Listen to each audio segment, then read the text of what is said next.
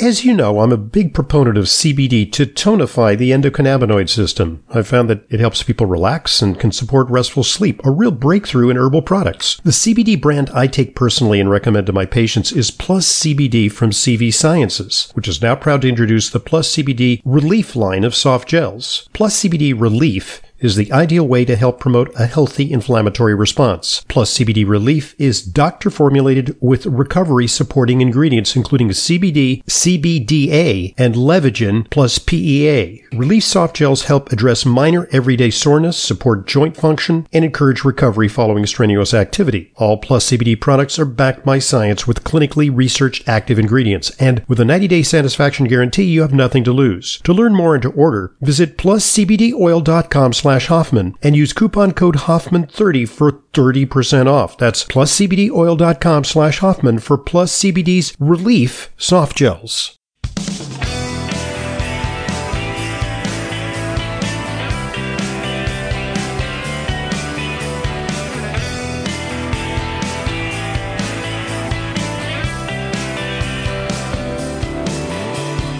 Welcome to today's Intelligent Medicine Podcast.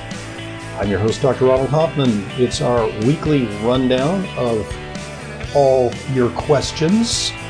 We have a new destination for questions, questions@drhoffman.net, logically enough. Today I'm with Leyla Mutin, who is our nutritionist in residence, and together we do our weekly Q&A with Leyla, wherein we field your questions. Once again, new destination for questions, questions@drhoffman.net. So how you doing, Leyla? Okay, Dr. Hoffman, how are you? Good. How was your Memorial Day weekend? Nice. I actually stayed in town, spent a lot of good time on my patio with all the nice plants and things, and got some sun. It was warm. I enjoyed that. In typical New York fashion, it dropped. Do you realize it dropped 30 degrees from yesterday? It was like 90. Yeah. Yesterday was 96. Today it's like 66. Yeah. So, it was nice to cool off after such a hot day. Very welcome, yeah. Yesterday, yeah. I managed to inaugurate my swim season in the cold Atlantic. Oh, wow. I think it was, they said the temperature in the water was in the 50s, but I think where I was swimming, it was probably in the low 60s. And I wore a wetsuit. Oh, good, because that's still quite cold, right? Yeah, a little chilly. You know, put your face in the water and it's a little bit of a little bit of an ice cream headache. But right. It's going to keep warming up, so the outdoor swimming possibilities will continue to expand. So today, I might mention that this is a virtually commercial-free broadcast. We may have commercials at the introduction, but this broadcast is brought to you virtually commercial-free and interruption-free. So we can enjoy that, a hiatus from our usual good sponsors. We thank them for their support, but we're giving them a week off. And I will make an announcement, though, because we've got something for our listeners. It's something that is a free resource. It's an Intelligent Medicine special report, because when it comes to our immune health, well, that's been a big issue this year. And we're finding that notwithstanding vaccines and lockdowns and masking, social distancing, that COVID is still spreading. And so we are big believers in the terrain. Yes. All right. So yes, Pasteur came up with the germ theory. And yes, there are germs out there, but how they impact us depends on the state of our terrain. Right. So you can get a free download of my special report, Immunity Reset, a personalized plan to pandemic-proof your body and build resilience for a long, healthy life. All you have to do is subscribe to the Intelligent Medicine newsletter, which is free and available at drhoffman.com. Just sign up, and you'll get it in your inbox every week. Very informative. Yes. And any new subscribers will receive a link to download this important report. And if you're already an Intelligent Medicine newsletter subscriber, as many of you are, check your email for a special edition of the newsletter with your download link. Yeah. And you can go right there and you can get my thoughts and observations on terrain as a way of fending off severe COVID. So, apropos of the newsletter, we had, within within a couple of hours of our posting the newsletter, we got a comment, an interesting comment from someone. We did. So the newsletter, but just to frame it, the newsletter was about dealing with muscle cramps, but it was sort of a very specific case of someone who had a unique type of muscle cramps. Yes. And I'll let you read it because we get a lot of questions about muscle cramps, and there are many different causes of muscle cramps. Mm-hmm. So I looked at the possibility that sickle trait was implicated in muscle cramps in one of our patients who was African American. Yes. And that is a condition which, in its full-blown form, it's very devastating and debilitating, but only, fortunately, 0.15% of African Americans have this full-blown sickle cell disease. Yeah. But fully 8% of African Americans carry one gene for it. Mm-hmm. And she mentioned that she carried a gene for it, which offered me an opening. And I began to treat her, and she got considerable relief from her cramps. But then immediately one of our astute listeners said, yet another circumstance for muscle cramps. This actually comes from Maria. She says, just a quick comment on your muscle cramp article. Another unusual case, which I have, is glycogen storage disease type 11, which is a lactate dehydrogenase deficiency. It's lacking a particular enzyme.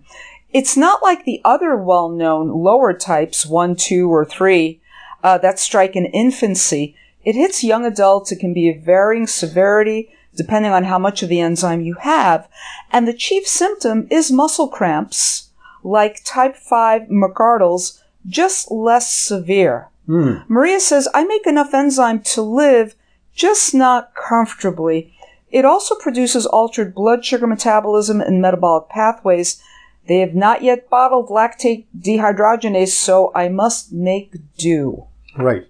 So this is a genetic disease, and it's not fixed by a vitamin. No. And eventually, people who suffer from this disease, which can be really life-threatening in its full-blown form, with certain types that affect infants and children, eventually they'll come up with a genetic fix. They'll repair the faulty gene pathway. It's a deficiency of something called myophosphorylase. And it's relatively rare. She describes a type 11, which is very unusual.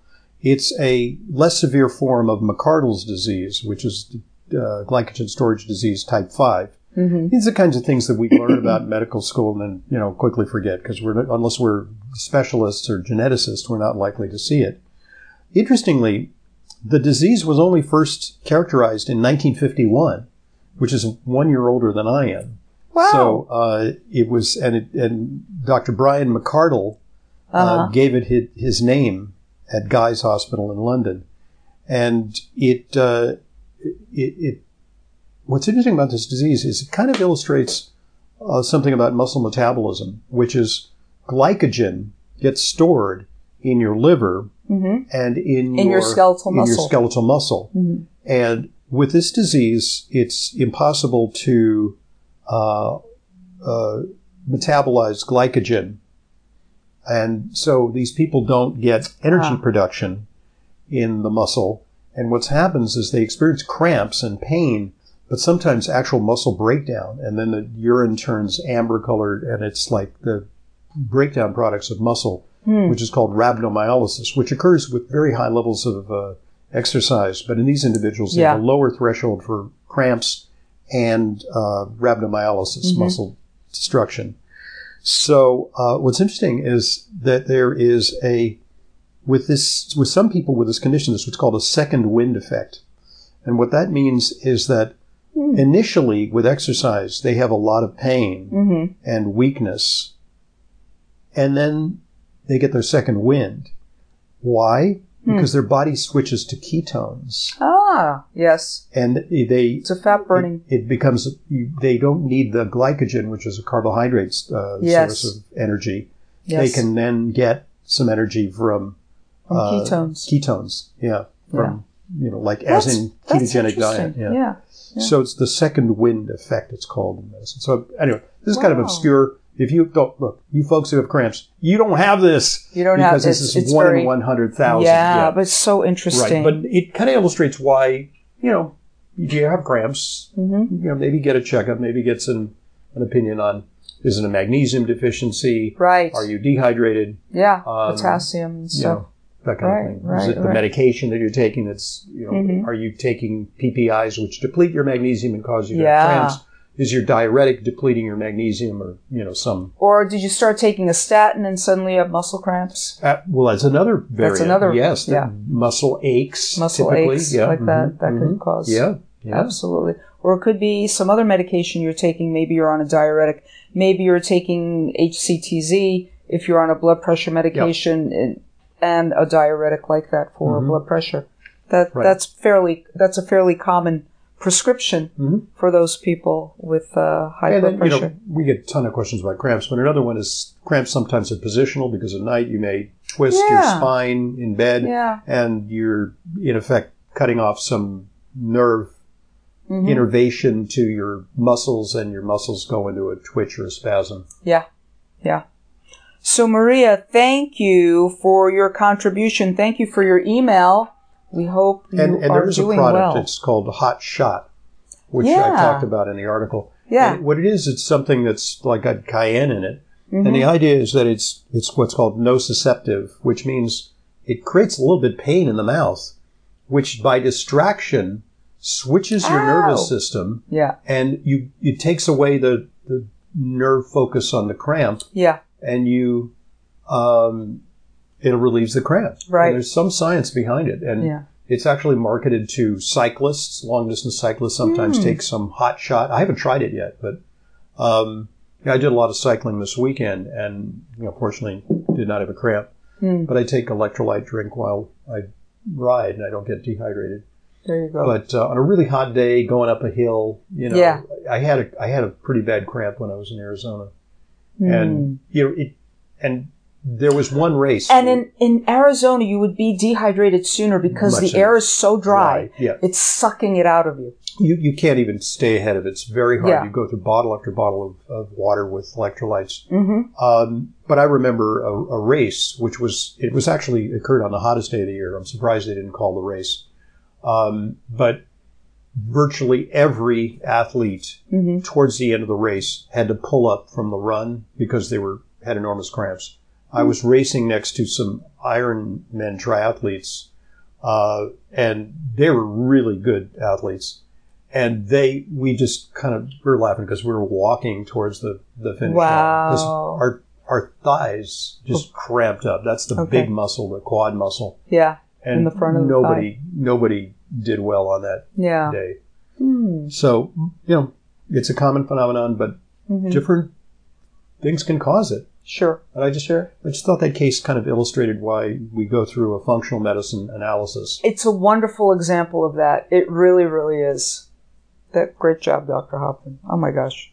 Good. So questions at drhoffman.net. Yes, questions at drhoffman.net. We've got another one from Corey. I have a question on one of your supplements that I prescribe often for patients. Corey is a dietitian.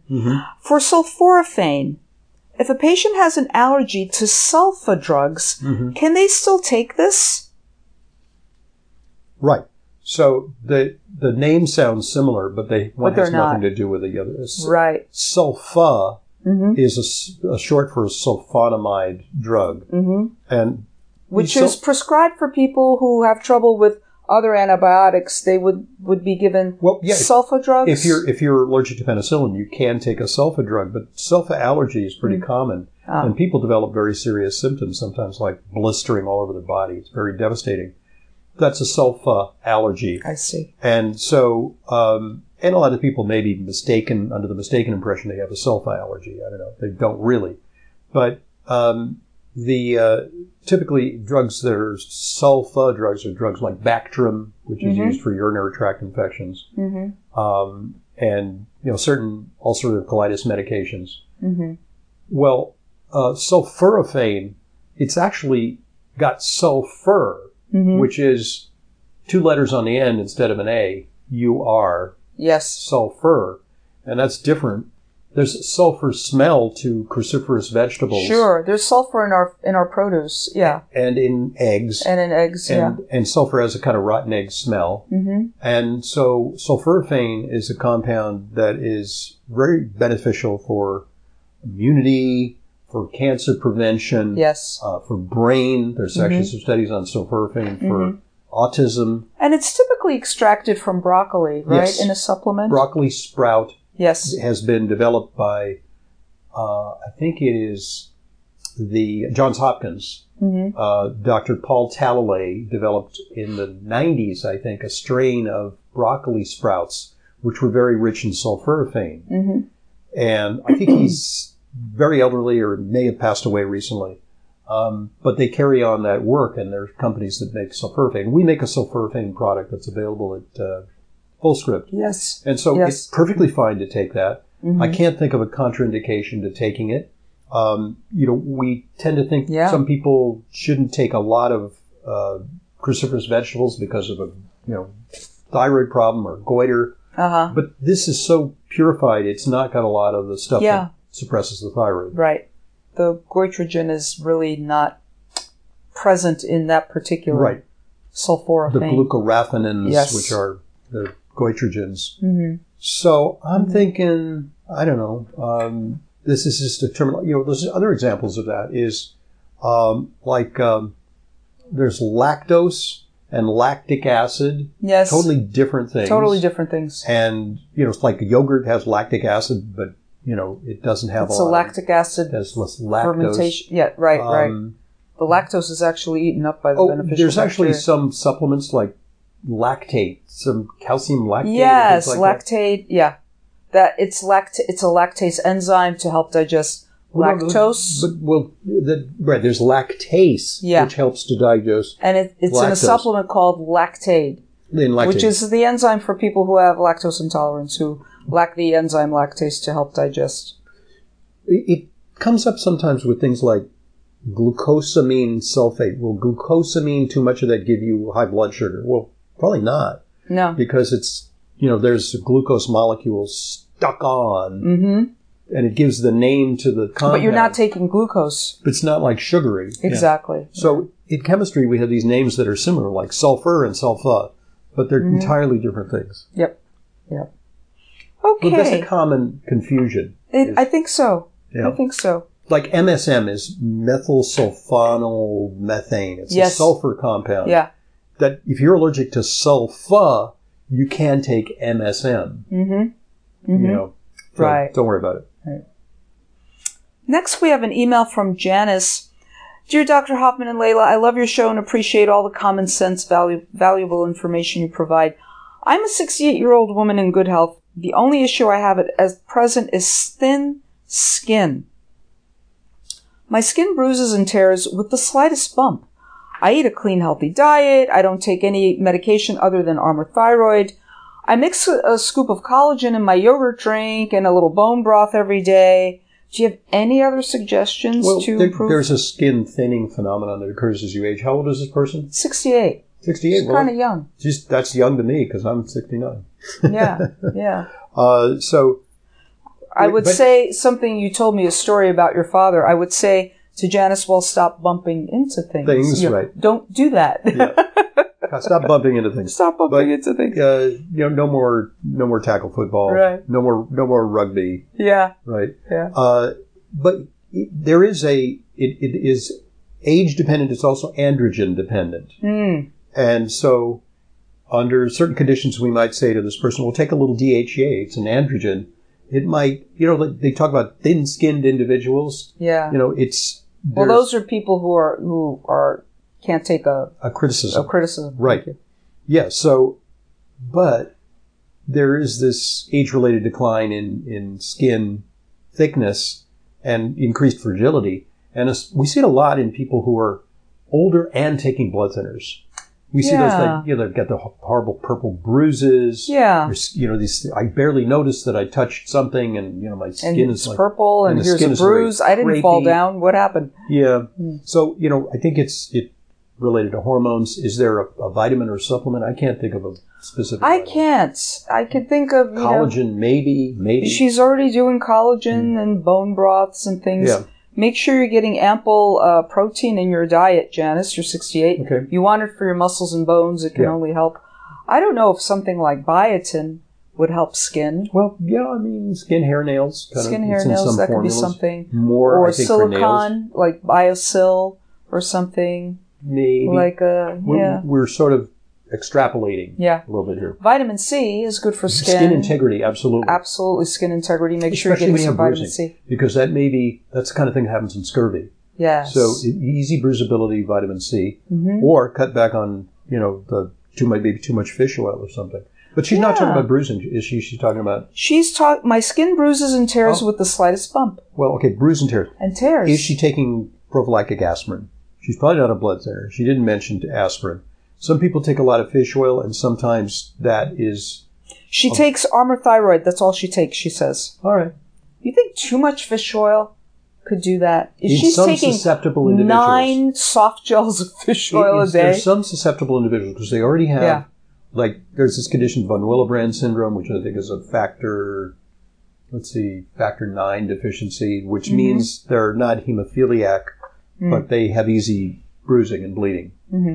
So, interesting. But it sounds like this ordinary run-of-the-mill age-related skin thinning. Yeah. Doesn't that also just happen with as all the hormones wane, especially estrogen and progesterone and all of that by 68? Okay. Janice, best of luck to you. Thank you for listening. It's called atrophy. Atrophy, yeah. Oh, we have a very odd question from Matt. Are you still available to answer questions? I'm looking at an article about 6 years old. Yeah. About thyroid medication. Okay. Well, Matt, you could ask the question here. So in your next email, yes. The answer is yes. Yes, Yes, he's available to answer questions, and especially about articles on the Intelligent Medicine website, on Dr. Hoffman's website. So, thyroid medication question. Send it, Matt. Send it to questions@drhoffman.net. Question, are you still available to answer questions? Oh, that's funny. All right. This comes from Deborah. How to protect yourself from radiation from a CT scan, which are more and more, they're doing more CT scans and even regular scans anymore. There have been articles written about how the amount of radiation that the average person gets in a lifetime, which accelerates as you age because you get more studies, more, tests and check, the drop of the hat, they're going to do like scans and tests. Let's scan you and see if there's anything we need to scan you about. Yeah. Okay. So there is a somewhat hiked risk of cancer from the radiation. From the CT scan, and women get annual mammograms and all that stuff. And, that they're actually, it's irradiating the breast tissue somewhat. I mean, supposedly the benefits outweigh the risk, but there's some downside. Absolutely. So, what supplements can help someone who has to undergo a CT scan that has a high level of radiation? This is a much higher risk of this, with cells not recovering fast enough and mutating. This is Deborah's concern. I need a scan, but I'm afraid of risking cancer over something that may not be worth the risk. Well, it depends. I mean, that's why I look at every instance and say, do you really, really need this? What is this for? Is this to cover the doctor's rear end? And is it of little benefit to you? Are we going to find out cover the doctor's rear end, but irradiate you? Yeah. Or even I find that dentists sometimes have a bit of a profit motive in administering x-rays. I mean, it's very easy for them to spot cavities, and they always have a good rationale for doing it every time. But I sometimes say, I don't have any problems, so don't x-ray me. That's what I say at every visit when I go for a cleaning. Yeah. Because they always have to, we want to do No, I don't have a problem. If I have a problem, x-ray me, absolutely. Then they make the long face and they walk out. Yeah, that's that. Right. That's that. Yeah. So what things protect pre and post CT scan? I remember... Well, CT is like it's like 600 x-rays, It's a lot of x-rays. It's a lot of x-rays, which are summated in a computer to yield, in effect, 3D imagery, which is called slices. Yeah. And they can look at different Which is fantastic levels to look at, but at what cost? Right. So, well, first of all, a lot of people say iodine, take iodine. But here's the thing with iodine. It was helpful for people in Chernobyl because Chernobyl generated radioactive isotopes that you would get in food, particularly radioactive iodine. And so what competes with radioactive iodine? Normal iodine. Yeah. You take more iodine, and it prevents the radioactive iodine, which was particularly prevalent in milk. Yeah. It settles on the grass. The cows eat the grass. The milk concentrates the radioactive iodine. And then the children get, thyroid cancer or problems. Yeah. So they give the iodine pills. But iodine pills do nothing for CT scans because you're not eating the radiation there. So best is to take antioxidants. Yes. So you can take N-acetylcysteine. You can take... Which is a precursor to glutathione because glutathione is really what you want to boost. Right. What about vitamin C? And vitamin E and particularly tocotrienols. I think tocotrienols are the preferable form of vitamin E. Vitamin E is 8 different things. It's 4 tocotrienols and 4 tocopherols. Yeah. And it turns out that tocopherols may be less important than we think. And that's why a lot of studies with vitamin E, they'll just look at the tocopherols, don't pan out in terms of protection. But the tocotrienols are my preferred vitamin E form now. Yeah. So that, and then, the whole the mixed carotenoids and things like that. That's a good idea. Would you include lycopene in this mix? Would you include EGCG in this mix as well? Yeah. And the thing about vitamin E and vitamin C, they can help to recycle, I believe. The C can help to recycle vitamin E. Yes. I'm not sure if that's vice versa. But so that's helpful. The C recycles glutathione too. Wonderful. Right. Make sure you have... Deborah, make sure you have a good high vitamin D level because a high vitamin D also helps to boost your glutathione production. And that's interesting because you don't generally think of vitamin D as an antioxidant, but it does participate in the antioxidant pathways. It's a special kind of captain of immune, it really, really is. It's just a key thing. All right, so it's a good point at which to pause because we divide our podcast into 2 parts. And so give us a preview of what we're going to tackle in part 2. Does a food product have to say non-GMO in order for a consumer to be assured it's non-GMO? Okay, we'll tackle that question in part 2. I'm Dr. Ronald Hoffman, with co-host Leyla Muden. It's our weekly Q&A with Leyla. Questions come to questions@drhoffman.net. We'll be right back.